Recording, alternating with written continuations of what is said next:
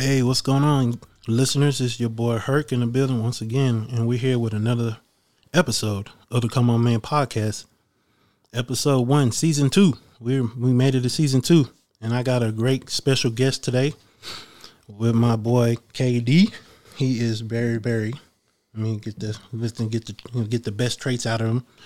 Super loyal like crazy, hard working. Like you put anything in front of him, he's gonna knock it out with a sledgehammer like crazy, and freaking passionate about whatever he do and everything he does in life. My boy KD, how you doing, man? I'm good, man. I appreciate you having me. This is actually something I've always kind of wanted to do, so this is super special for me. Yeah, appreciate that, man. Appreciate that. Like I said before, I like to start off with guests with a banger question, and yours is, what is your definition of success? Oh, dang. Yeah, that is a good one. Mm-hmm. I'd say for me, personally, success, the definition of success or what it means to be successful is to be able to wake up every single day and know that I gave 100% in the previous day. Okay. Leaving no stone unturned. I think a lot of people go through life and they just kind of go through the motions, and then they spend a lot of that time complaining about the things that they didn't get to do or the things that they never got to experience. Right. And I think a lot of that comes with not taking advantage of all the opportunities that are presented to them. Okay. And do you feel like you take advantage of all the opportunities that's been given to you or you've been working hard for? Yeah, absolutely. 26 years old. I have this house I couldn't ask for more. I have a good job, a career, surrounded by good friends and family. Okay. And I pursue everything that I want to do passionately. Okay. Yeah, man. That's seen that, man. I feel like this is our first encounter with each other because I think we've seen each other at the gym, but we just nod heads and then we're like, okay, we're just gonna work out. But I think we never like stop and talk and conversate, and this is our first interaction. Yeah. Oh shit. Well, no, it's all good, listeners. We got somebody cutting the grass, but it's all good. Let's get into the questions. So what got you into law enforcement, and what about the history? So I actually never wanted to be a police officer. Never wanted to be in law enforcement. I come from an entire family of law enforcement and military. Mm-hmm. So growing up, I got to experience firsthand what that meant for a family lifestyle. Mm-hmm. Because my parents, both my mom and dad, police officers. My dad's retired now. He spent 30 years in law enforcement. Oh, damn. Yeah. Is that your parents right there? Yeah, that's my mom and dad. Okay, damn. Yeah, so it's just running the family. Yeah. And so my mom is still a police officer. She's working on year 19. Damn. So. Yeah, man. Thank y'all for your service, for sure. Yeah, and like I said, growing up, they spent a lot of time. They worked nights, so they were asleep during the day, gone at night. Mm-hmm. And so I'd say my sister and I had to grow up fairly quickly, but not in a bad way. I think it definitely set us up for success in the long run. Okay. My parents had a lot of faith in us and a lot of trust in us growing up, and gave us a lot of responsibilities that most kids don't get growing up. Okay.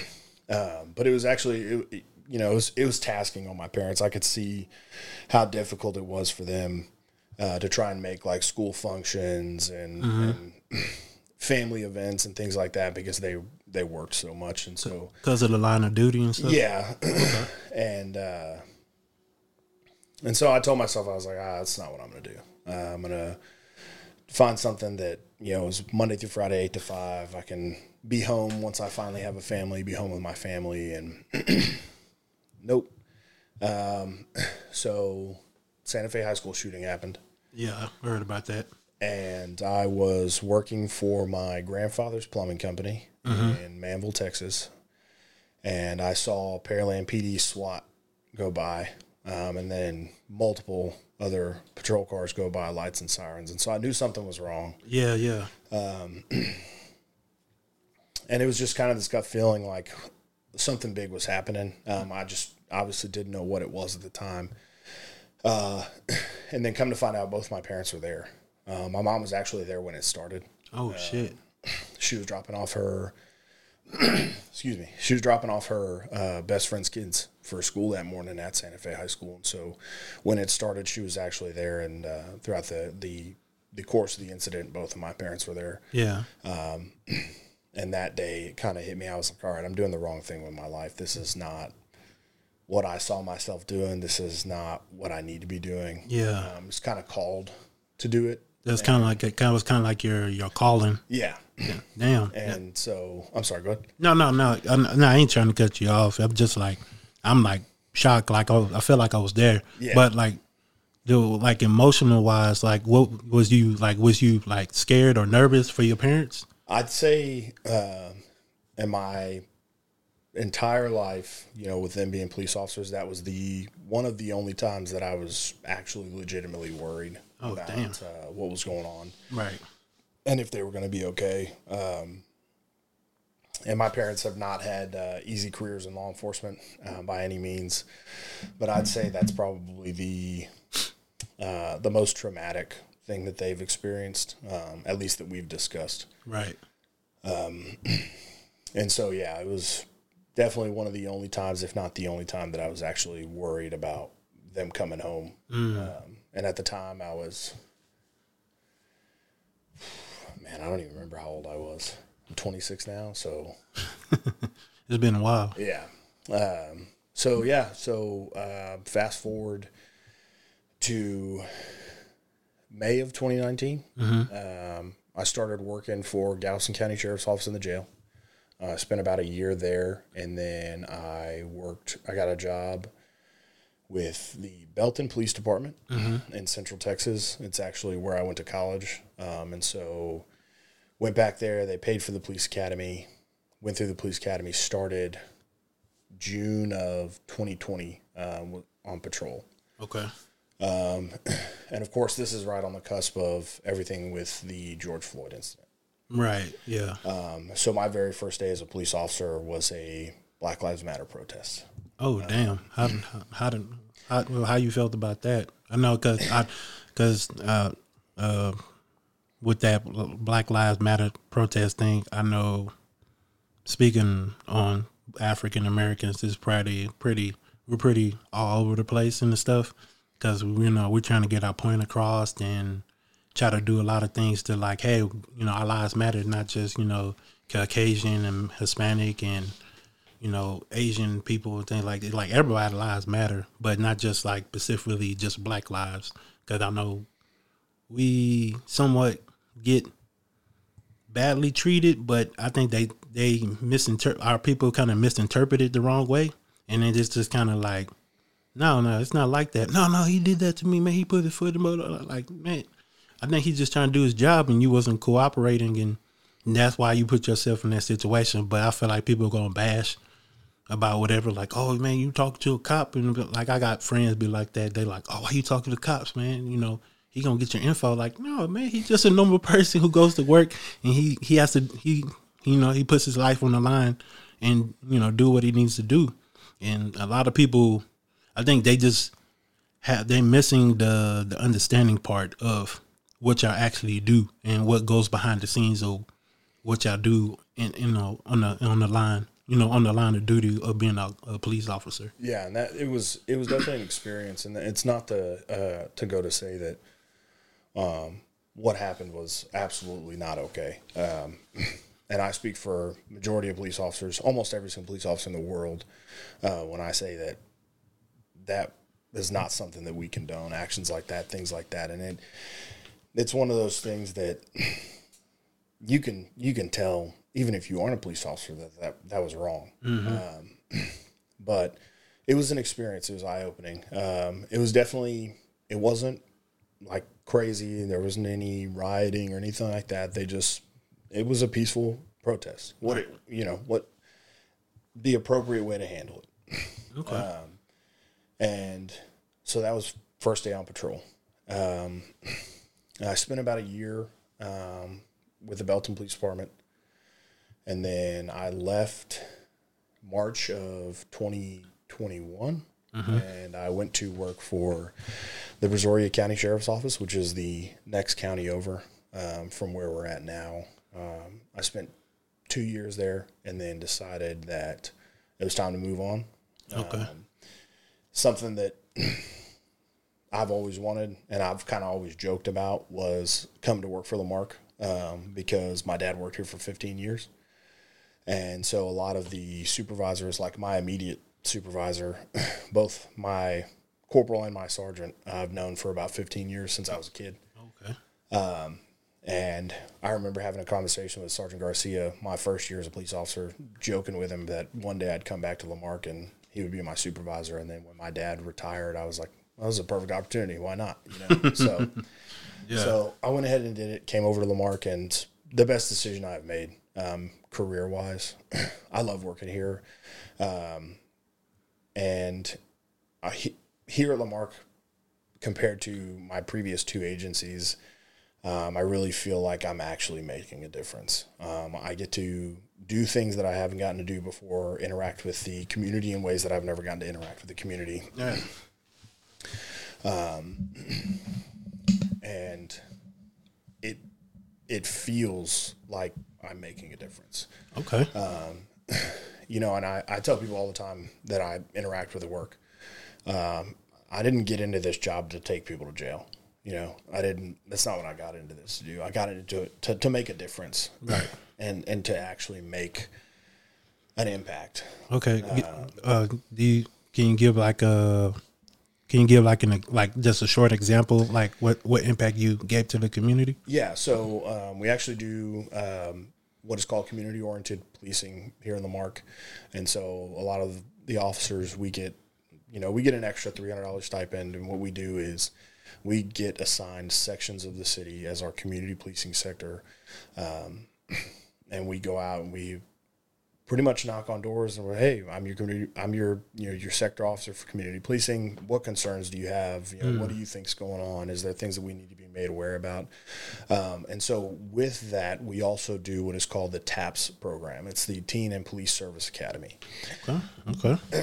And so what TAPS is I was just introduced to it this past year in 2023. Yeah. And what it is a teen and police program where your local police agency goes to your high school, and kids that are at risk, have social skill issues, things like that, they can take this course, and it actually applies as college credit hours. Damn.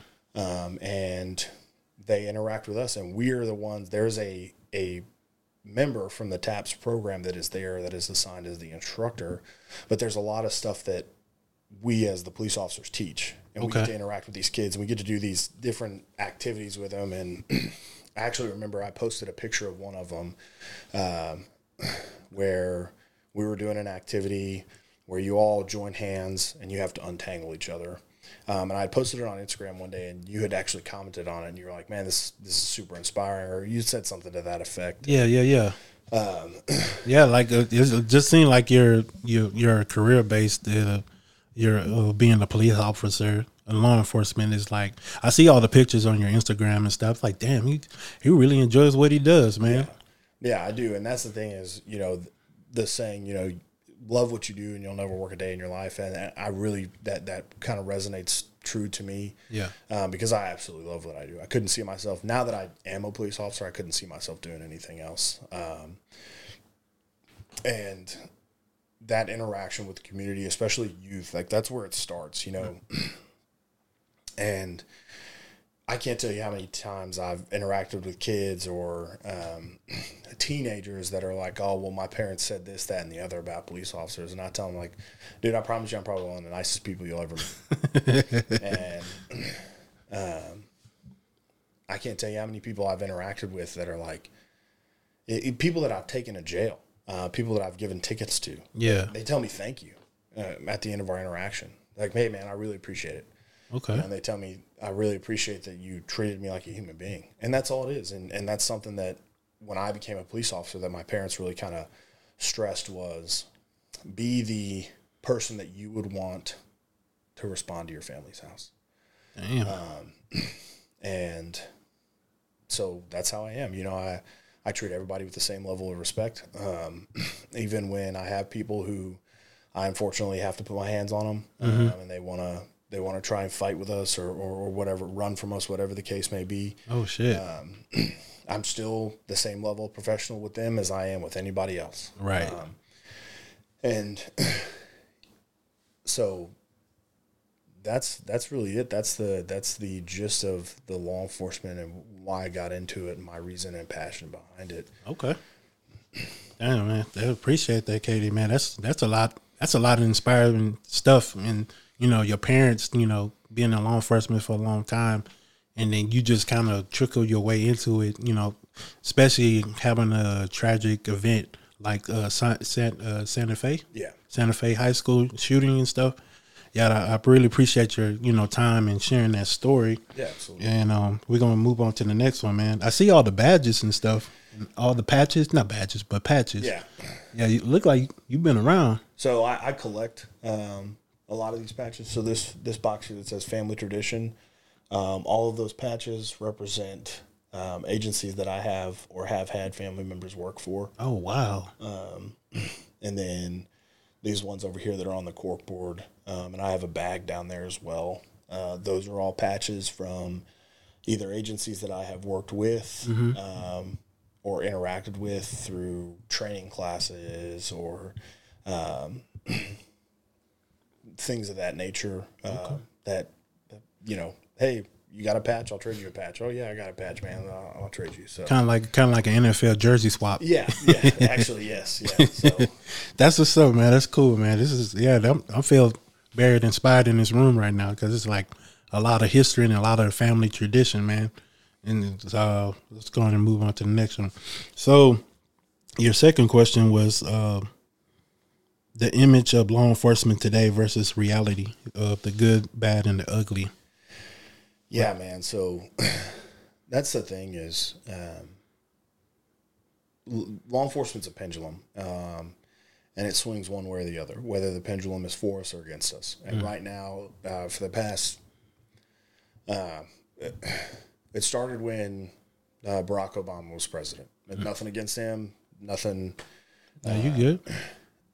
I think that he did a lot of good things as a president, but one of the biggest things where he failed, and I don't think he did it intentionally, was the image of law enforcement. That's when the pendulum kind of swung against us. And there was a lot of things that have gone on in the world that haven't been okay that law enforcement has done. But that's the thing is, the only time anything makes the news is when it's things that we do wrong. Damn. I never paid attention to it like that.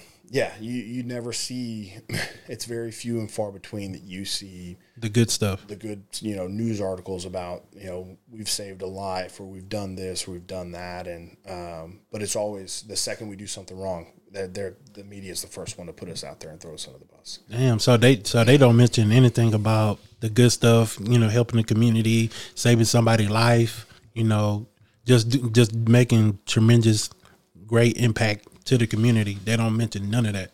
Very few and far between. It very rarely happens. Damn. No, Yeah. I'm just shocked right now. Yeah. Go ahead. My bad. And when you say that, like when I tell people that, they think about it and they're like, man, that's actually a good point. Like I've never seen a news article that says, oh, this police department's done this or this officer did this, in a good aspect. Yeah. You kind of normally just see like, oh, this police officer, this new recruit, he just got crossed over, and now he's a law enforcement deputy now. You know, you see like the celebrations and the ceremonies and stuff, but it's you know, like you said, the between stuff you don't see all the good. You see most of the bad, and oh, this officer did this, or he had like a scandal or whatever, just et cetera, and you just were like you said, now that you mention it, you be like, I never seen a whole lot of great stuff that the police officer do, the law enforcement do for the community or do for their city they don't mention that, you know, and then it's like it's kind of sad in a way because it's like y'all do a lot of stuff for law enforcement. Y'all do a lot of shit, and it needs to be, you know, it needs to be brought to the light in a way. But is that kind of challenging for y'all in the law enforcement over for you? Yes, because that's what people see. They don't see what you're looking at right now. They don't see a person. All they see is the uniform. And it's unfortunate because it's, you know, like I said, I tell people all the time when I interact with them, I'm probably one of the nicest people they'll ever meet. But it's because what the media decides to display, and it makes it nationwide, makes it worldwide. And there are times and there are those things that do need to be displayed, you know. I mean, perfect example is what we started the podcast with, or the first question with was the George Floyd incident. You know, obviously that's something that absolutely needs brought to the light. That needs to be discussed and needs to be talked about because it's not okay. But it's when these media outlets post all these stories that the investigation isn't even finished. And there is no obvious signs of malicious intent or anything like that by a police officer. And it sucks. It's difficult because, and I hate the saying, you know, police officer, oh, well, you don't let one bad apple spoil the bunch. No, fuck that. Pardon my language. No, you good. No, you good. You know, but good. We're not fruits. We're not apples. So there's bad police officers. There's no other way to, don't sugarcoat it. Don't put it any other way. There's bad police officers in the world. There's people that shouldn't be police officers. 100%. Yeah. Absolutely. Have I met a few? 100%. Do I stand by those people? No, absolutely not. And they don't reflect who I am as a police officer or as a person. And that's the thing is, every day that I go to work, my goal is to make an impact in somebody's life for the better. Whether it be removing someone from a bad situation or, I mean, it could go as small as the other day, and this is not to, you know, kind of stroke my ego or anything like that, but the other day I was at work. I'm getting gas. I noticed there was a guy parked in the parking lot of the gas station just kind of standing there, and I said, hey, man, are you all right? He was like, yeah, I ran out of gas. I left my wallet at home. And I said, okay, well, do you have, and he wasn't parked at a pump. I said, do you have a gas can? He goes, yeah. And so I walked over, I put my card in, I let it run, and he was like, well, I'm just going to get $5. I'm like, no, man. I was like, get what you need to get home and take care of yourself, man. Take care of your business. Right. And that's the kind of things like, and I don't need recognition for that, you know, but that's the stuff that isn't showed. And it's hard. It is hard being a police officer. I think it's probably harder than most careers out there. Yeah. I'd say even not just a police officer, but a first responder in general. Oh yeah, for sure. It's difficult. And you know, when 9/11 happened, the pendulum swung in our favor and everybody was pro law enforcement. And then you have things happen like, officer involved shootings. You know, you have you have hands up, don't shoot. You have Black Lives Matter. You have George Floyd, and all of those things. That's not to say that they're okay or they were justified or that people being upset was wrong. No, that's not what I'm saying at all. It's just we take those few sporadic incidents that happen all over the world or all over the U.S. and we let those, or the public lets those incidents and those one-time things change their view on law enforcement forever. And you have to think that people talk about the statistics behind police officers killing people, whether it be an officer-involved shooting or whatever the case may be. And statistically speaking, more people if it were just you and me, we were just two average people in the world, kill each other, then police officers kill each other. Police officers kill people. But that's not an issue. The issue is it's because we have a badge and a gun. And that's kind of the thing that's always been a disconnect to me. And I understand that we are there to protect people. Yeah. But what people don't realize is that that's when those things happen, that's what a lot of those officers are doing. Especially, and I'm specifically referring to justified officer-involved shootings. You know, and it's immediate. Everybody, it happens, and everybody always jumps to, he was such a good person. He was a good kid. He was a straight-A student. He was this. He was a father. She was a mother. You know, he had a mom and a dad. But I have those things too, and I was those things. But I don't have a criminal history, you know, as long as most books. Yeah. And that's not to say that people with criminal histories are bad people. You know, people make mistakes in life all the time. Yeah. You know, and I interact with people all the time at work that, oh man, I've been in prison for this, or I've been in jail for this. And I'm like, I don't care about that. That's then. This is now. This is what we're dealing with right now. Just the other day, I had a guy that I pulled over for some minor traffic infractions. Made the traffic stop. I walked up to the vehicle, and as I'm walking up to the vehicle, he says, I'm going back to jail. I said, why are you going back to jail? And he goes, I just know it. And I'm like, what the hell? Okay. I'm like, do you have warrants? He goes, no. I'm like, so why would you be going back to jail? Right. You didn't even do the process and nothing in your car, nothing. Nothing. And damn. He ended up having like a nugget, like a little nugget of marijuana. And I was like, dude, I'm not worried about that. I'm not about to waste the next 2 hours of my shift in my life taking you to jail over. I mean, yeah, it's crazy. Just like how he just shoot, just the low ball and stuff. Like how you say low ball himself. Yeah, just like the minute you showed up, like, oh, I'm going to jail. You go ahead, take me. You're like, man, I'm gonna ask you for your license and registration. Like, and they just skip straight to that part, and I'm like, let's take a few steps back. We're gonna start over. Let's explain. Let's see, like, why you want to go to jail. Like, you want to know the reason. Yeah, and you look like the reasonable person, like to sit down and okay, let's talk about this and see what's going on. You like, hey, get your ass on. And you don't do all that. That's a lot of rah and stuff like that. And you burn a lot of energy too. Yeah, that's a lot going on at especially on night shift and shit like that. I understand that part. Yeah, and it's definitely days compared to nights is definitely more dangerous because I don't have the advantage of the sunlight showing me everything that's in your car or showing me everything in our environment. All I have is my flashlight. I'm trying to figure out with one flashlight. That flashlight right there sitting next to you, Yeah. That's what I'm using to look inside the entire car to make sure this person doesn't have a gun or there's not somebody else hiding inside the vehicle waiting to ambush me. And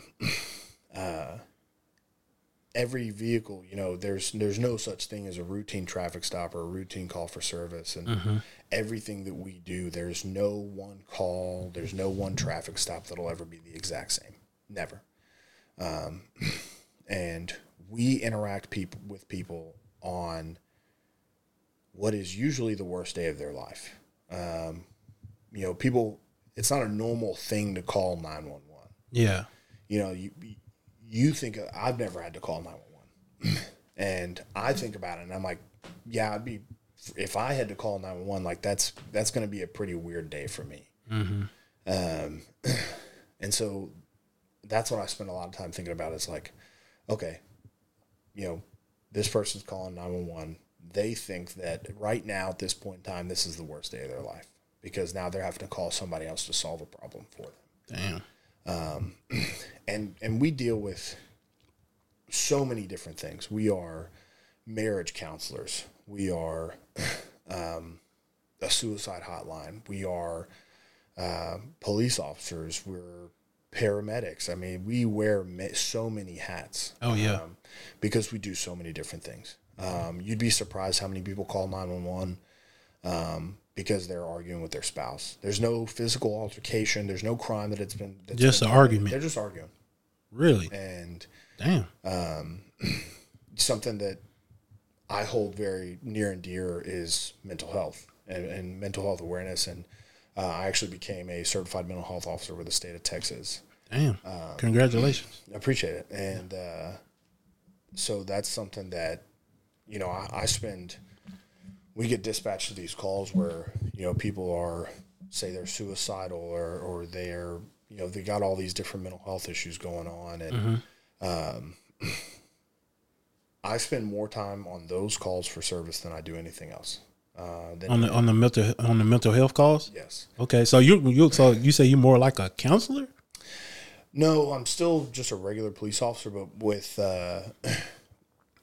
there is a mental health officer course that you can take that certifies you as a mental health officer in the state of Texas, and that allows us. It gives us a better. When you take that class, it gives you a better understanding of how to interact and how to help and handle and deal with these people that are in a mental health crisis than your average day-to-day officer would. And it also teaches you how we can actually take these people who they say, oh, I'm hearing voices, or I have thoughts of suicide or homicide, and I have a plan. We can actually take those people and we can take them and admit them to the hospital against their will, but for their good. And it allows them to get a psychiatric evaluation. And there's actually tons of mental health hospitals all over Houston that people, they don't realize it, but like a lot of these hospitals are mainly mental health hospitals. A big one is Ben Taub. Ben Taub is primarily a mental health hospital. They still have an ER. They still have everything else that another hospital would have, but their primary and sole focus is mental health. And so I spent a lot of time on those calls because those are the type of calls that those people need you to just sit down with them and have a conversation with them. They don't need you to stand there and what's your name and date of birth? What's going on? Okay, well, this is all I can do for you. There's nothing I can do to help you. They just need an ear to talk to. Most of the time they just want somebody to talk to. Damn. And I think that's, again, it goes back to the question, the good, the bad, and the ugly is there are ugly parts of this job. There are bad parts of this job. But by far the good outweighs the bad and the ugly. It is a thankless career. And what I mean by that is there is a lot that we do that we don't get a lot of praise for. And again, like I said at the very beginning, I didn't get into law enforcement to take people to jail. I got into it to make a difference. And, I have stuff all over. It's packed up in boxes or I don't think I have any in here, but, packed up in boxes or put away in folders where I've received compliments from people that they reach out to my agency, whether it was Lamarck, Belton, Brazoria County, that they are like, hey, this, Deputy Cagnon or Officer Cagnon came out and he did this, that, or the other, and I just wanted to say I really appreciate it, and we're thankful to have somebody like this, protecting our community and serving our community. And I think the best way to describe the good, the bad, the ugly, and being in this career and how thankless it is that as police officers, we have to be servant leaders. And what I mean by that is I'm going to serve my community in any way, shape, form, or fashion that they need me to. And whether they realize it or not, I'm leading them to a better tomorrow, even down to the most minute detail. Right. And it starts with your frontline officers. It starts with your patrol guys. We on patrol, we're the ones that we're interacting with these people on a daily basis. And I couldn't imagine working for like Houston PD. I mean, those guys, they service so many calls for service in a year, and they're so understaffed, and they are so mistreated. Oh yeah. By their community, and it's unfortunate. It sucks to see, people, and it all goes back to they don't see us as people. They just see the uniform. Yeah, and they see you with the badge and gun. Yep. And they're just like, oh, but stay away from him. Yep. They get like, yeah, I kind of see that and stuff like that. My reaction with police officers, it don't really. I must get pulled over for like speeding ticket, well, me speeding or whatever, but I don't like freak out and start hiding stuff. I just kind of just be nonchalant and, hey, license registration, hey, what's going on? And I kind of crack jokes with the officers. Yeah. Some kind of be into their job, and there's others kind of be like, oh, that was funny, ha ha. And you're like, okay, but I used to have a weird not weird interaction. I used to have like weird intentions about police officers when I was younger. Like, oh, they the ops, and got to stay away from them. I can't say too much because they gonna be all in my business. Did you hear something? Oh no, I ain't trying to be no snitch. And it's like, no, I'm just trying to get. But as I'm getting older and I'm getting more understanding about law enforcement, because my wife, she works for the city of Houston, but she works mostly in the HPD, and she got people. She's like I forgot what she does. She's like the money lady for the city. Oh, finance. Finances and stuff. But she has people that works in HPD, and she's working on trying to get a job in there. Working in the office to help them out financial wise. Yeah. And I kind of get an understanding. I was trying to be a police officer, but I just can't pass that test. I don't know. I'm not the best test taker, but I don't know. Some reason I was trying to get in Houston Police Department. We're like, oh, I want to be a police officer, and her friends in the police department like, why you want to be a police officer? I was like, I don't know. I just want to. Yeah. I want to help out. I want to, like you said, I want to make an impact, and I couldn't. I had too much, not charges, but I just had a felony charge I had when I was like 19, and I never took it off. And it was just a lot of stuff that kind of play with that, but I never let that felony bring me down to do, other things like the podcast and working out and trying to make a impact in a different way. Yeah. Instead of me doing the police officer type of thing or whatever. But no, my interactions with the law enforcement is pretty good. I follow the rules. I do what I'm told, and that's it. It don't be weird or nothing like that, because I'm trying to get this interaction out the way, and they trying to get their job and do their job and get this ticket, or hey, you have a warning, and go about their merry way, and then and go back to doing what we're supposed to do. They do their duty, and then I go home safely. Yeah. And follow the traffic signs and not speed and stuff like that. Yeah, so, and that's the thing, man, is that a lot of people, I work for the city of Lamarck, and the residents are predominantly minority, and I'm a very large white male that works in that environment, and people, the citizens of Lamarck see me in it all the time. They're like, man, I wouldn't fuck with you. And I'm like, I'm not the one you got to worry about. It's these people, because, it's like my partners, and not because they're bad people, but it's because because of my size, I'm a softer person. Right.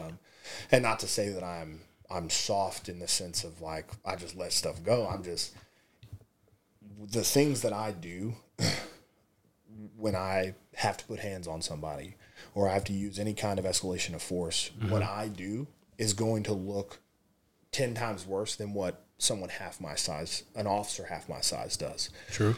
Because of my size. And so I tell people, I'm like, I promise I'm not the one you got to worry. I'm the nice one, But, and that's the thing is, I have friends that, guys that I grew up with, went to high school with, and they have, criminal histories, and I'm still friends with those people. One of them, he lives here in Lamarck. And I, unfortunately, a few months back, I had to be there when his dad was arrested in the city of Lamarck, and I called him. I said, hey man, look, this is what's going on. I just want to give you a heads up. So here's what's happening. Here's what you and your family need to do. These are the steps y'all need to take moving forward to you know, to handle this process. Right. And his dad actually, I think I might even still have the message.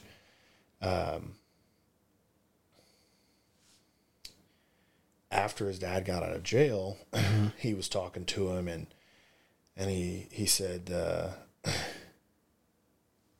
so he sends me a message just back in September. He says, "Hey brother, thanks for everything yesterday. It was greatly appreciated.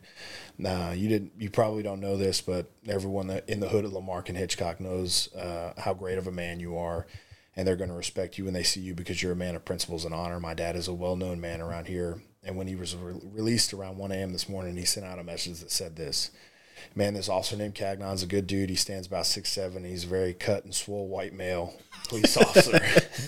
That still makes you believe there's good people in this world. If you guys see him around, make sure you pay your respects and make his job easier because he's a great youngster that treats everyone equally and just sees right and wrong."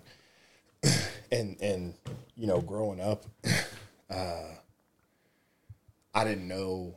You know, I'd seen his dad around, you know, playing high school sports and stuff like that. We played together, and but I never really interacted with him. And that morning, when the primary officer made the traffic stop and I walked up to the vehicle, we saw each other, and it was immediate. He was like, I was like, "Come on, man, what are we doing?" You know? Yeah. But you know, it's things like that the community, or not the community, but it's things like that the larger public doesn't see. And that's what I mean by making an impact. And it's not just kids, it's not just old people, it's everybody. Right. I'm here to make a difference with everybody. And like I said, I have people all the time that I take to jail, or I give tickets to, that thank me. They're like, "Man, I really appreciate it. You treated me with respect." And I'm like, "I just treated you like anybody else should be treated, you know?" Right. But what that stems from is exactly the root of this question is people, they just see law enforcement as this one, we're all the same person, we're all making the same decisions, and that's not how it is. You know, there are bad police officers in the world. Oh yeah. There are people that should not be police officers, but the vast majority of us are just your everyday person that have normal lives, Normal jobs. Yep. But because it's a job that they don't do, it's not normal to them, you know.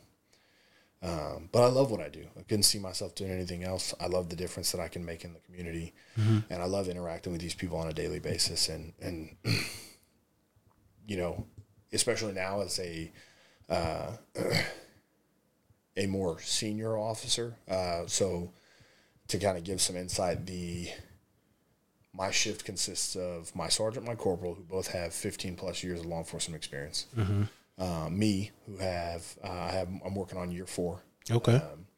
And then I have another officer. He just hit a year, November 1st. Okay. And then the last officer on our shift is a female, and she is right around 7 or 8 months on patrol. Damn.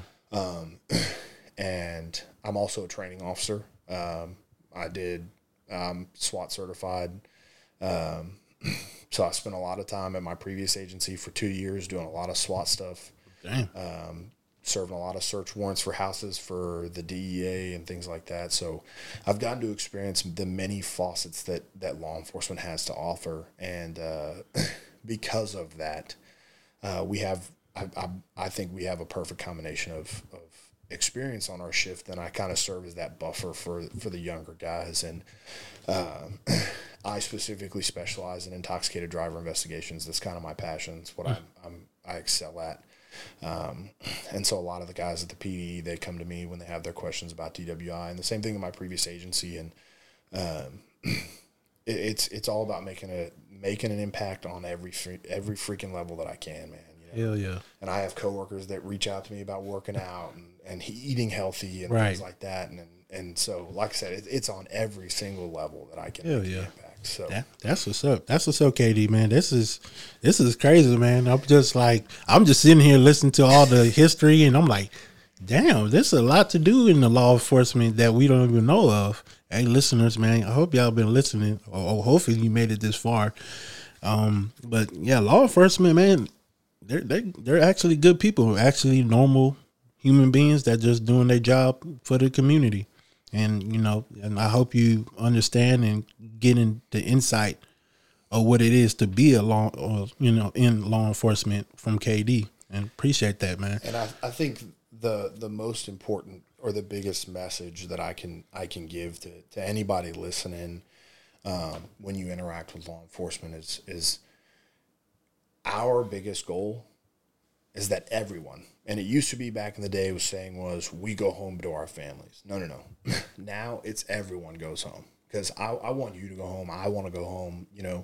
I realize, and we as a greater law enforcement community realize that it's not just about us. It's about the people that we're serving. It's about ourselves. It's about our families. It's about their families. And so we've kind of seen this trend where it goes from we go home safe to now everybody goes home safe, because that's what we want. The goal at the end of the day is you show up. And I had a sergeant in the jail who I've known since I was very, very little. She was one of my supervisors, and she always said, and I'm sure she's going to listen to this, so she'll know that I'm talking about her. But she, every single night we'd get to work, and she'd say, "All right, we're gonna go home with the same 10 fingers and 10 toes we showed up with. Same thing with everybody we deal with." And that's like something that stuck with me, and that's something that I tell new officers. That's something that I tell officers that I'm training. I tell them, "Hey, we showed up with 10 fingers, 10 toes. We're leaving with 10 fingers, 10 toes." So, same thing with everybody we deal with. Damn. So basically it's kind of like a small tradition from her to you, and you just passing on the message, or passing off the powerful message, like, hey, we living here with 10 fingers and living here with 10 toes, and make sure we walk in. Basically, that's the same logic we get because I work in construction in LaPorte. And we walk in the same way. We walk in the same way we came in, and we walk out the same way we came. They came in, or vice versa. And man, that's crazy. That's a powerful message, man. I'm gonna definitely like keep that in the back of my mind, because that's very important, man. Safety is a big key, and I appreciate you for giving that positive affirmation to the listeners, that people need to have like a true good understanding about law enforcement. And I appreciate you for sharing that. And we're going to move on to the next one, because now you got a couple more. I know you said the mental health awareness for men and first responders, and the impact our chosen profession has a mental impact. Yeah. So I feel like I said that wrong. My bad. No, you're good. So what it is the mental health awareness for men, and even to expand on that, first responders, and the impact that our careers have on our mental health.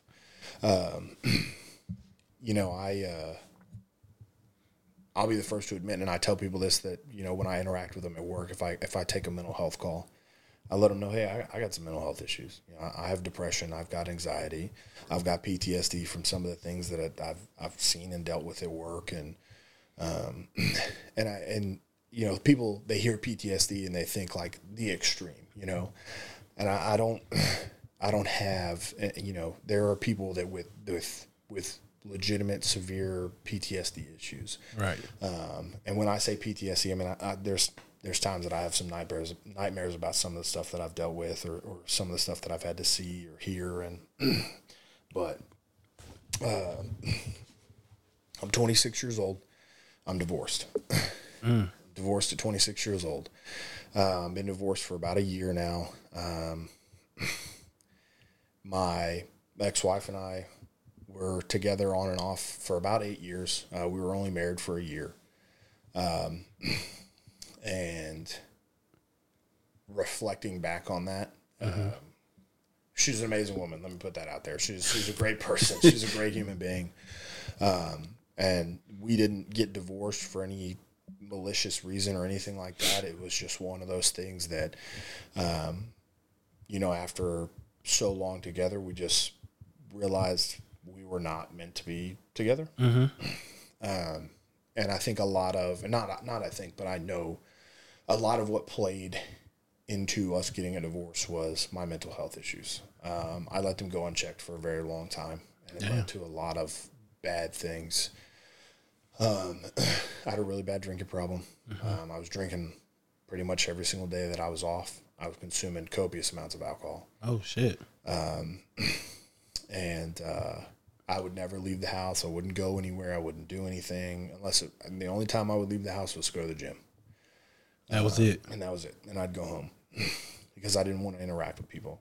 My depression and my anxiety would get so bad that I would stay in bed for 24 hours, and I'd go a couple days without eating, or probably the worst was my depression and my anxiety was so bad one Christmas that I didn't even go see any of my family for Christmas. I stayed at home. What the hell? Dude. Man. Yeah. Oh, shit.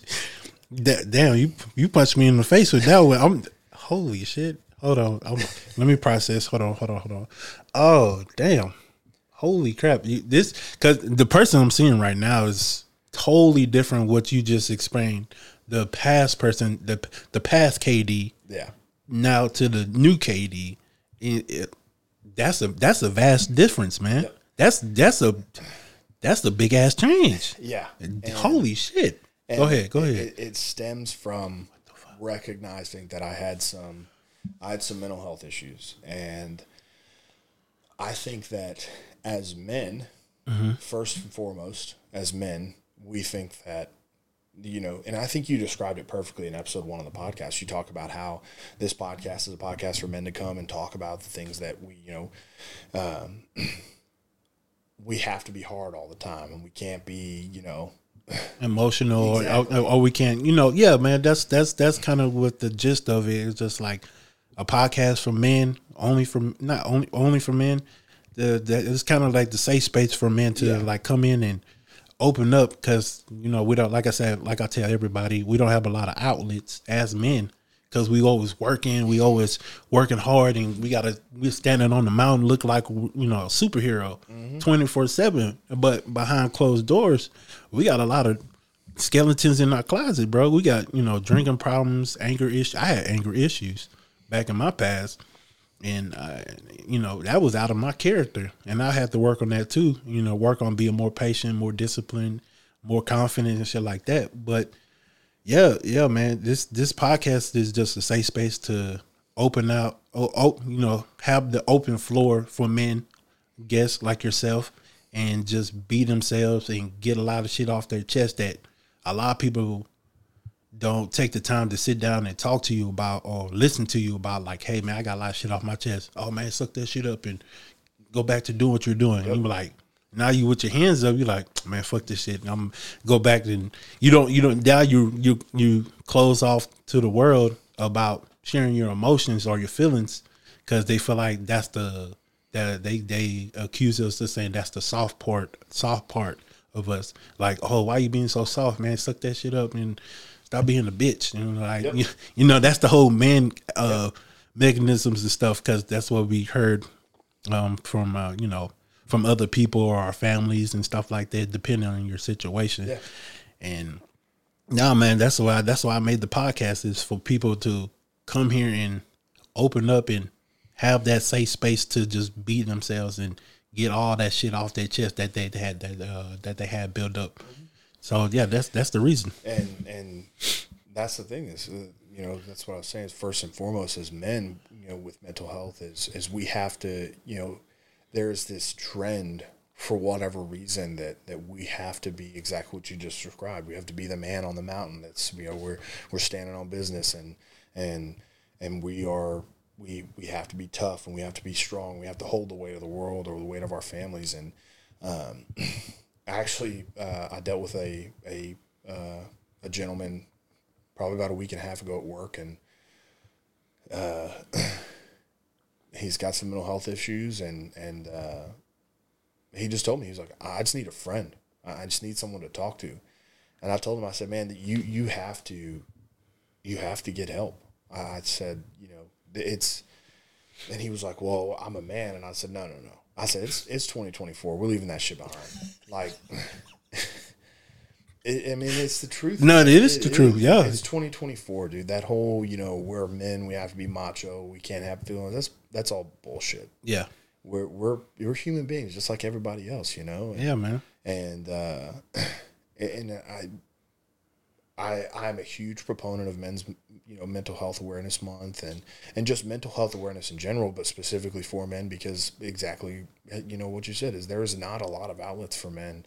And it took me, going through 3 or 4 different therapists before I finally found one that I was like, all right, I'm comfortable with this. And it wasn't so much the therapists that I was, we didn't match well or whatever. We didn't mix well. Right. But it was more so of swallowing my pride and telling myself, I need help.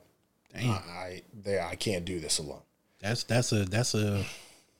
a big step up in your life. Yeah. I know that's challenging for all men to swallow that pill and then like, man, let me go in this therapist's office and talk to this person because I'm fucked up. Mm-hmm. And I need some help. I need to talk to somebody to guide me in the right direction of how to change these habits in this situation. And I think the kind of turning point for me in my mental health is, I'll never forget. When I left Brazoria County, I lost my job. I didn't leave of my own accord. And I lost my job for something I shouldn't have lost my job for. And I gave my heart and soul to that agency. I loved working there. I never saw myself leaving there once I worked there, and I spent a lot of days off, there were days where I was working 12 days in a row, working on my days off to be there because I loved what I did. Mm-hmm. And I loved where I worked. And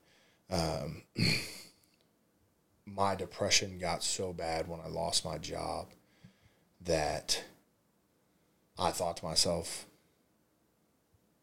yeah, I was like, and it's probably not going to make sense to a lot of people. Mm-hmm. But I remember I used to have a mirror that kind of hung on the door to my closet. I was sitting at the foot of my bed, looking at myself in the mirror and said to myself, I'm not suicidal, but I don't want to be alive.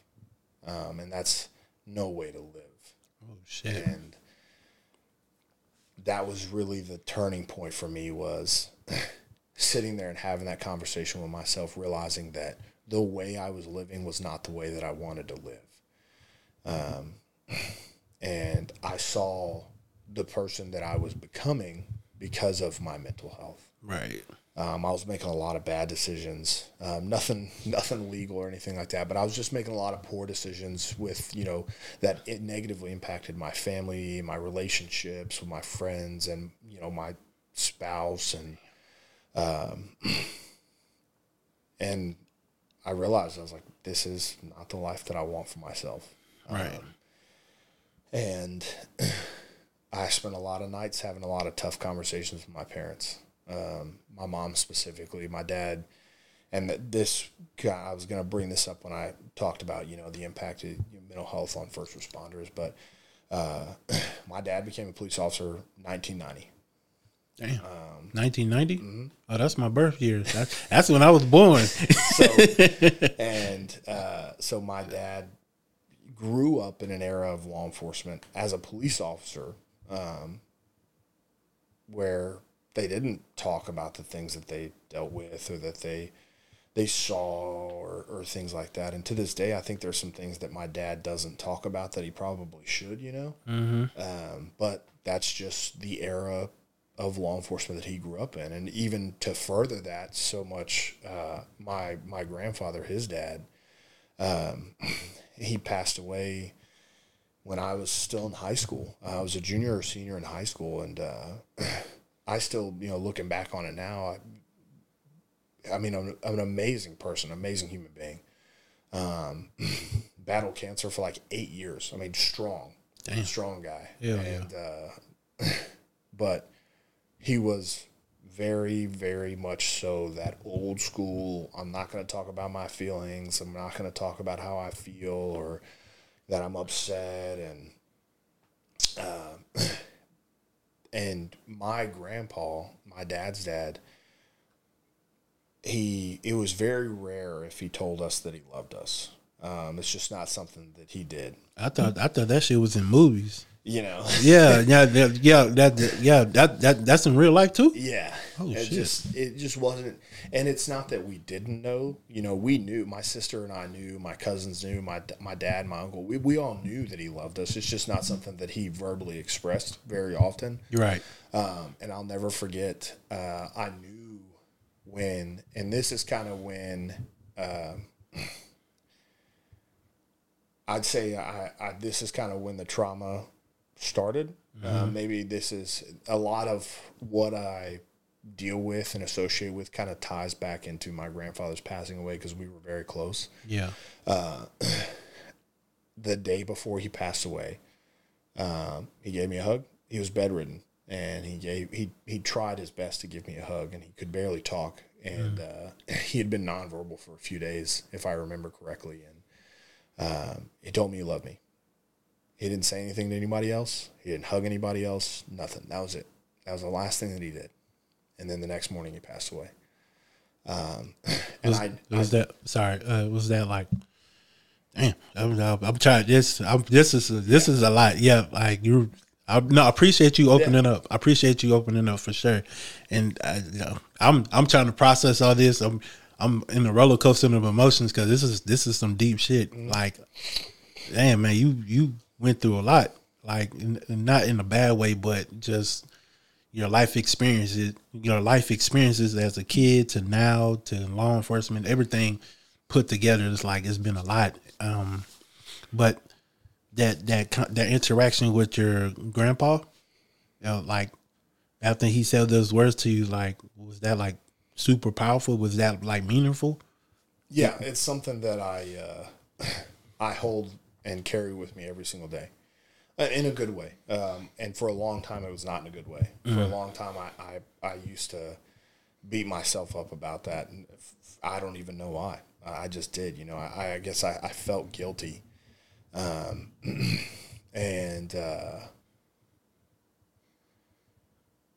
it was very heavy. I knew I was only, 16, 17, 18, something like that at the time.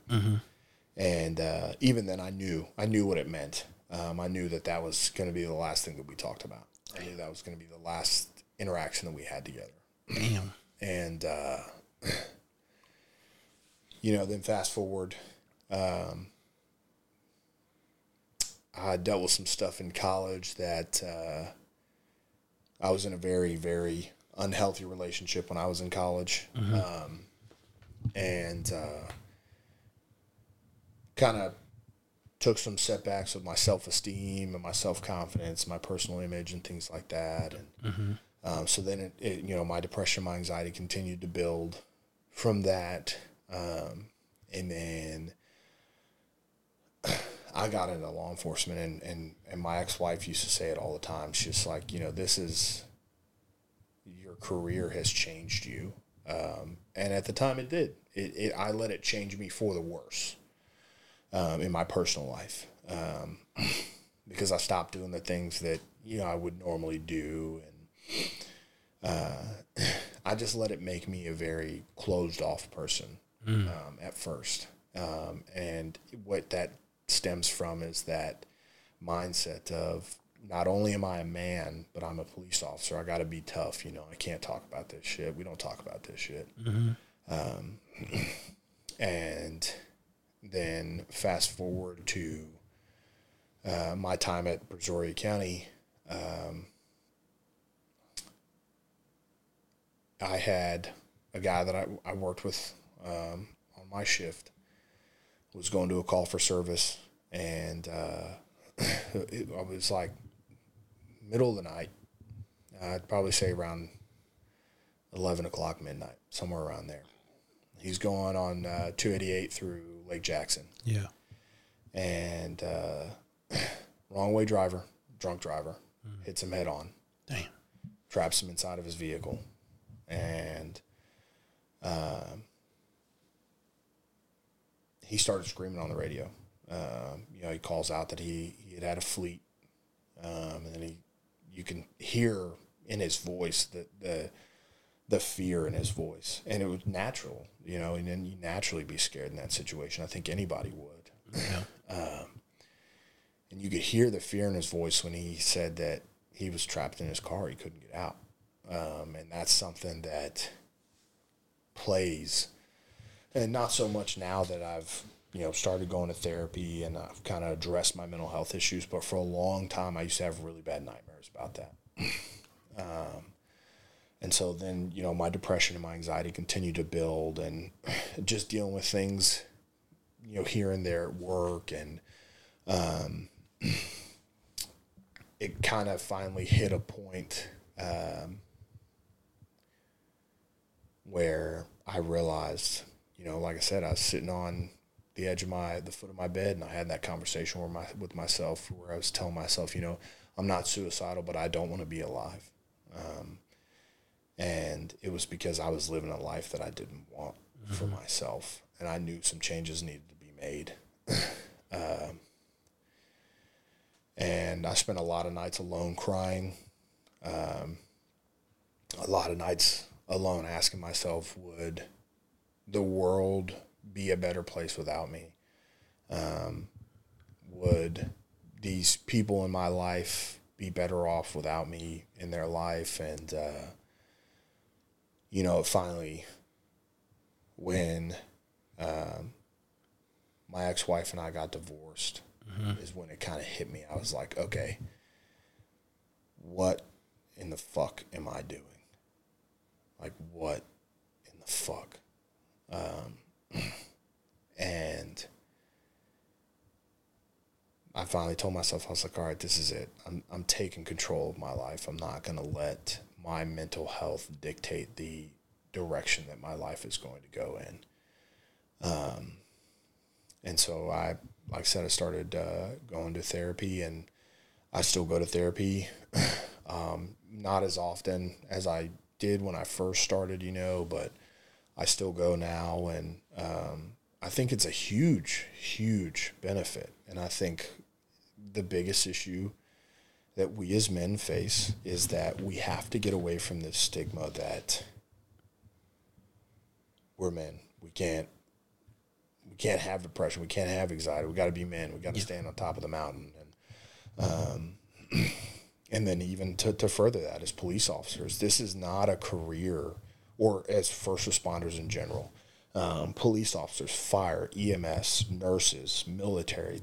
Those are not careers that you can just coast through and do the things that you have to do or see the things you have to see, and just it goes in and then comes right. It doesn't. Those are traumatic things that you retain for the rest of your life. And the issue, where it becomes an issue, is that we see so much trauma in our line of work that the normal emotional response that a normal everyday person would have to those things, we become numb to them. Perfect example is it actually popped up in my my Facebook memories 2 days ago, January 24th of 2022. January 24th, 2022. I was dispatched to a shooting at the corner of 1462 and 528 outside of Angleton in Roche-Sharon. Okay. And ended up being a homicide. Ended up being covered in a lady's blood who had unfortunately died. And it popped up in my Facebook memories, that same night, within a couple hours, we identified and caught the suspect. Yeah. And I had shared the sheriff's office post where it gave the details of the call and that he was taken into custody and what his bond was set at, and it popped up in my memories, and it got me thinking, like, how many other shootings or homicides have I gone to, and I have had uniforms covered in other people's blood, or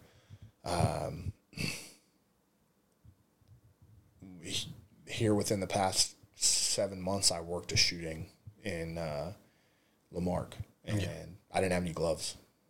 And this young lady was pregnant, 17 years old. She was shot in the back of the head. Oh, shit. Wrong place, wrong time. Damn. Wrong place, wrong time. She was at a house that we knew was a problem house. We knew it was, I mean, there's no sugarcoating it. I'm going to come out and say it. We knew it was a dope house. Yeah.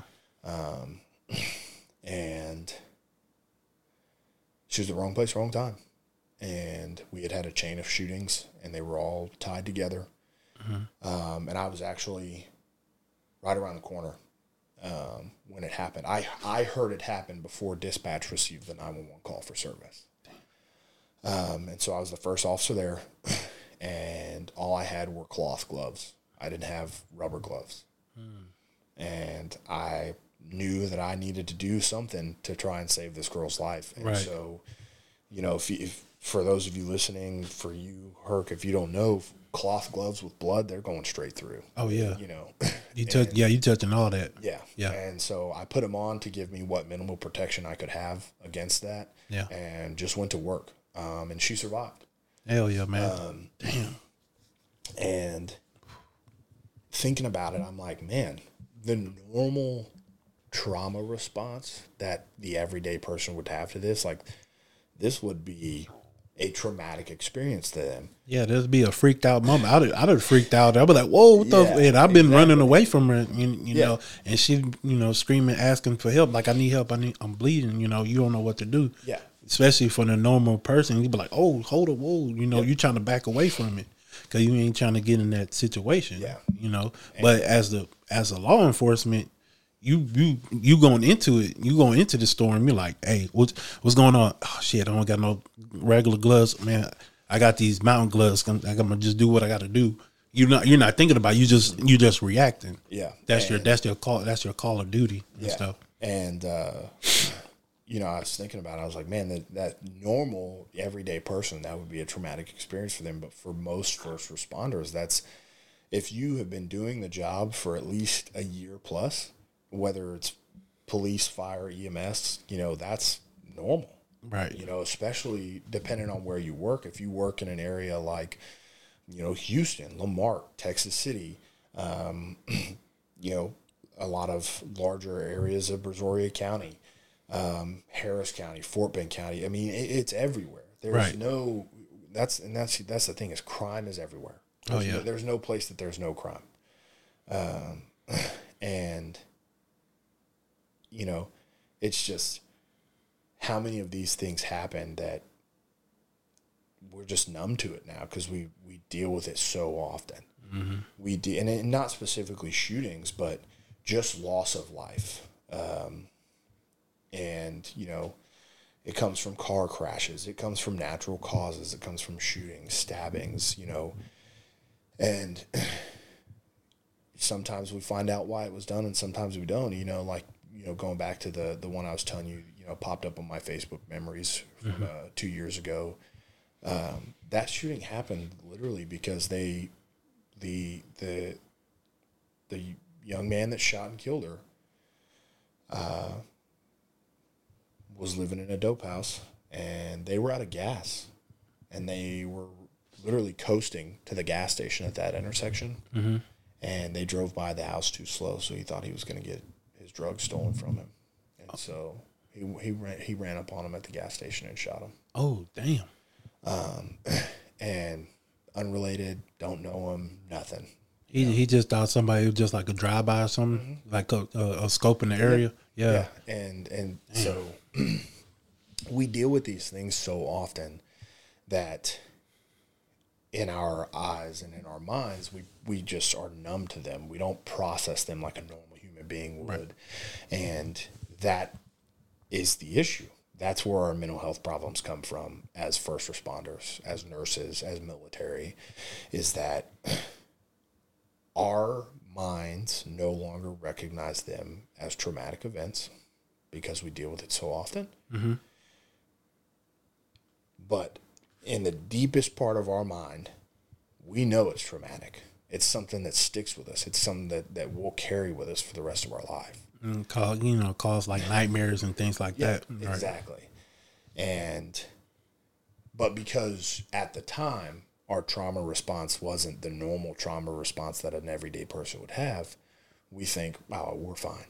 And then, 5, 6, 10, 20 years from down the road, it catches up. Yeah, you're remembering, man, why am I having nightmares about this? That happened so long ago, and it's because it's finally catching up. You're slowing down, mm-hmm. And your body's starting to register, okay, this is not normal.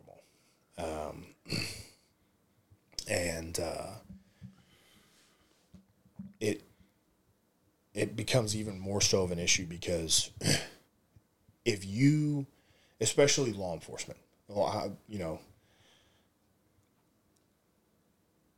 I tell myself, and I tell all the trainees that I train, I tell all of our new people, when you walk through, and I phrase it like this now because when we go into work here at Lamarck, we go through the back door. And the way I word it now is, when I walk through the back door, my personal life stays outside. I'm now at work. And when I walk back out that door at the end of the day, my work stays inside, mm-hmm. and I'm now back at home. Mm. And the reason I say that is because we, as first responders, a lot of times, if you are not handling your shit, and I can speak on this from experience. Mm-hmm. If you're not handling your shit, it is going to affect your work life and your home life. And I say I can speak from experiences because my last few months at Brazoria County Sheriff's Office, I was dealing with a lot of shit in my personal life, but I wasn't actually dealing with it. Mm-hmm. And I was letting it carry into work. And I was making a lot of decisions that I shouldn't have made. Wasn't slowing down, taking a breath, thinking about, what I should do. And I was letting my emotions get the best of me when I made my decisions. Right. And it led to a lot of situations I shouldn't have been in. Mm-hmm. And again, nothing illegal, nothing, violating anybody's civil rights or anything like that, but officer safety wise, putting myself and my partners in situations I shouldn't have been putting myself and my partners in. Yeah. And that's what happens is you don't leave that, you leave it unchecked, and you don't take care of your business. You don't deal with your mental health. Mm-hmm. You become a safety issue to your partners. You become a hazard. Exactly. And I've had to tell people, like, if you don't, and there's a lot of agencies, let me, go off on a tangent real quick, but there's a lot of police departments now, especially larger police departments, that have their officers get one mental health day of pay period. Mm-hmm. And that is such a good idea, because I can't tell you how many times that I've had to call in sick to work or take off work because I wake up and I'm like, I cannot be at work right now. I am not in the mental headspace to be at work. And if there's been times where I've had to go to work because staffing issues, I'll tell my supervisor, hey, look, I got some stuff going on at home that I need to take care of, or I need to deal with and process, and I'm really just not in the mental headspace to be out here on my A game. I'm going to go sit in a parking lot somewhere. I'm going to take my calls for service, but outside of that, I'm going to try and get myself in the right mental headspace. Right. And I think that's perfectly okay, because you have to be 100% there. This is not a career that you can be half in, half out. You can't have one foot in the door, one foot out. when you're at work, you're 100% at work. When you're at home, you're 100% at home. And I, as a police officer, and this is going back to kind of taking a grip and taking a hold of my mental health, is I didn't want to be a statistic. You know, and I became a statistic by getting divorced. You know, law enforcement has one of the highest divorce rates in all of the career fields in the United States. And so I became one of those statistics, and I always told myself I would never be a statistic. And the statistic that I never want to be is the police officer that takes his own life. That's not a statistic that I want to be. Right. I'm fine with being a divorce statistic. It happens. Shit happens. Life happens. You grow apart. You grow different, you know, and that happens. But I don't want to be a suicide statistic. And I think it all boils down to the fact that we have to swallow our pride as men and as first responders and address our mental health concerns to be the best versions of ourselves we can for ourselves and for our family and for our friends. Okay. And I think it is the hardest thing that, you know, first responders will ever do. And my dad is the perfect example of that. I think that there's a lot of stuff that my dad doesn't talk about that maybe he probably should talk to somebody about, but that's just the era of law enforcement that he grew up in, you know? And Right. my dad is, excuse me, my dad is one of the hardest working people that I've ever met in my entire life.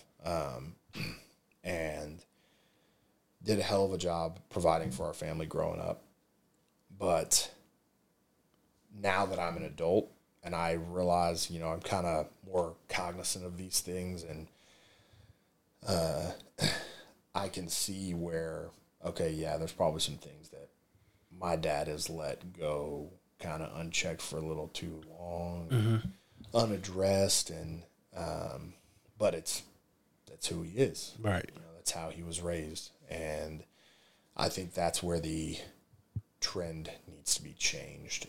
Is it starts with your parents, or it starts with, you know, this younger generation of people. Like, you know, when we have kids, we have to be able to sit down and have that conversation with our kids. Like, hey, if you're not feeling okay, it's okay to come and talk to me, right. Especially boys.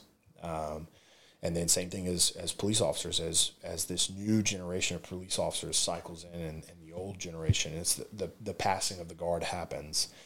And we're seeing it now. You know, we've got these people that are these administrators or these supervisors in law enforcement that are reaching 30, 40 years and they're retiring, and the passing of the guard is going to these younger guys. You know, one of the guys that I went to the police academy with, he just promoted to sergeant. Right. We've both been police officers the same amount of time, so 3.5 years, working on 4 years, and, you know, that signifies the passing of the guard. And as this passing of the guard happens, we have to encourage our people to get help, talk to somebody. It's all right. And you know, it doesn't have to, you don't have to be at the point of that I was at. Right. You know, you don't have to be at the point of, you have a drinking problem, you're drinking every single day, you're having these negative thoughts. You don't have to be at that point. No. You just need to talk to somebody. Just talk about whatever you deal with at work, you know? And I have always been a strong proponent that your spouse should not be that person. Yes, you should be able to tell your spouse, like, hey, I dealt with this at work, or this is what happened at work. But you should, especially if your spouse is not a first responder as well, you should leave out the gruesome details. Right. Leave those to a professional, because then you're going to send your spouse into this overdrive of, oh my God, you know, what did they deal with at work? What are they thinking? How are they, you know, and that's never something. And I think that's where I failed in my relationships that I've been in since being a police officer, is that I failed to communicate just the bare minimum of what I was dealing with. until to the point where it felt like to my significant others that they were not a part of, that. And it's important for you as a first responder and as a man to be able to include your significant other, your spouse, in your mental health journey. Okay. And that's the best way to view it, is it's a journey. It is. I mean, you said it earlier, you're like, the person you just told me about and the person sitting right here in front of me is not the same person. And it has been a journey. I have learned so much about myself and who I really am as a person.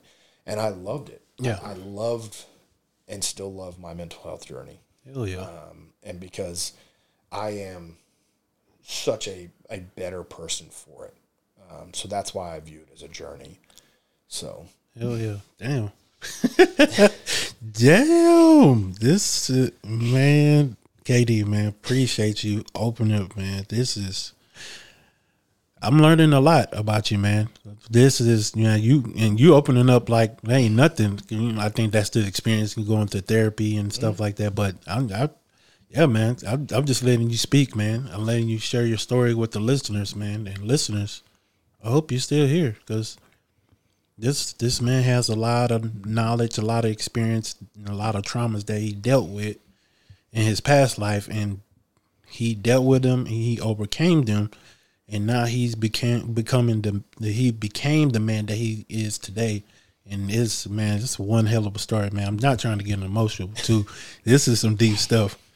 All right. Try to move on to the last and final question.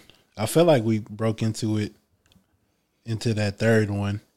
The being in tune with your emotions as a man, and what's the means of your life for friends, relationship, and Sigma being a man. I feel like we tapped into that. We kind of tapped into it with everything that I was just talking about. But well, so we did that. Let's just finish it off then.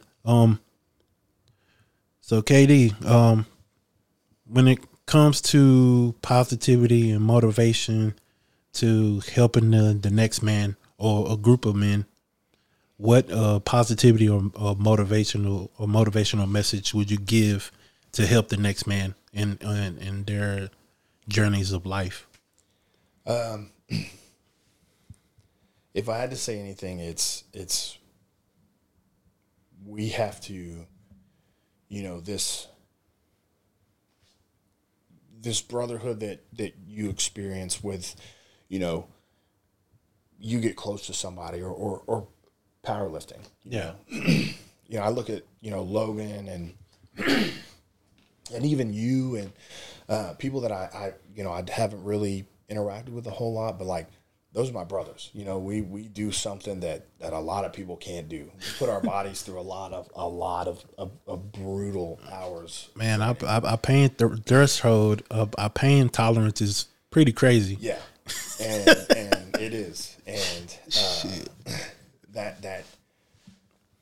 that pride and that brotherhood that you feel like when you step on a platform and you come off with these guys that, and even just in the gym, you spend these countless hours training with these people, prepping for a meet. Yeah. Law enforcement is, we talk about the brotherhood, and the same thing with military. And we have to set the example for each other. Mm-hmm. And if we don't set the example for each other, nothing's going to change. Damn. We have to be able to be the voice of reason. Mm-hmm. But as men, and we are notorious for this, especially with other men, we have to learn to just listen. Don't talk, just listen. And I feel like that's where we fail other men as men. They come to us and they're like, with whatever issues they got going on, and we, as men, immediately want to provide a solution. And it's like, man, I don't need a solution from you. I just need you to listen. So we have to set the example. We have to be the example, especially as fathers, as brothers, cousins, any, whatever family relation, friendship. But more specifically as fathers, we are setting the example. And that's what it comes down to, is we have to set this new generation of men up for success by showing them by example that it is okay to not be okay. Okay. Holy shit. Appreciate that, KD, man. Boy, my man. You shocked it. You took me to all over the country with your experiences and your journeys and everything else, man. I'm super honored and blessed to be in your presence right now, and I'm blessed that you're on this podcast sharing your story. And listeners, I hope you made it this far, because this is a damn good episode. And my God, I don't know what I'm speechless, because I'm just sitting here just listening. Yeah. You sharing your stories and stuff like that, but man, you're incredible, bro. You're incredible. You fought the dragon, and you defend your honor of who you was as a man, and you were like, man, you know what? Fuck that. I'm killing this dragon, because I'm not gonna let this dragon kill me. And you overcame that shit, and now you're the awesome KD, trying to help the community. Very inspiring, motivational, and damn near passionate person that I met. And man, I'm honored to be in your presence, man. And you are doing damn good, great things for yourself, for your family, and just for the community and law enforcement, and you as a person. And I appreciate you, and I love you, bro. I love you, man. Appreciate it. Yeah, no problem. This was an experience, and I had a great time. Oh yeah. So I'm about to. I know I gotta set up my little background music and stuff to finish it out. Yo, man, listeners, man, y'all here? Let me see. Yeah, there you go. Okay, listeners, I hope you made it here this far. Oh, and I'm thankful for you and everything that y'all do. I'm honored that you listened to the podcast, and I'm honored that you gave me your ears to take the time to listen. And I hope you got something insightful in this episode, because this episode was really, really passionate, really, really emotional, really, really just everything. If you can see my face right now, my face would have been freaking like, holy crap. But it was in a good way, because I'm like, damn, this is powerful shit. And my boy KD, man, I appreciate you for sharing your message, sharing your stories, and just being real and honest with yourself. And I'm thankful for me to be even sit here and give it my ears to listen to you. And like, that's all we need. That's all we need as men. And we need somebody to sit down and just listen, and not say no extra stuff or give us a solution or tell us to stop being a bitch or being a man or whatever. We just need somebody to listen and say, hey, man, I'm fucked up and I got a problem. And I just need somebody to talk to, or I need a hug, something. Mm-hmm. Or let's go to the gym, do something. Yep. That's all we need. That's all we need. But until then, peace, love, and positivity. And also, if you find on this episode, try to give a review or a comment, so I can comment and message everybody and rate this podcast, so I can move up in the world. But whatever. It's one thing at a time. But until then, peace, love, and positivity, and we out. One love.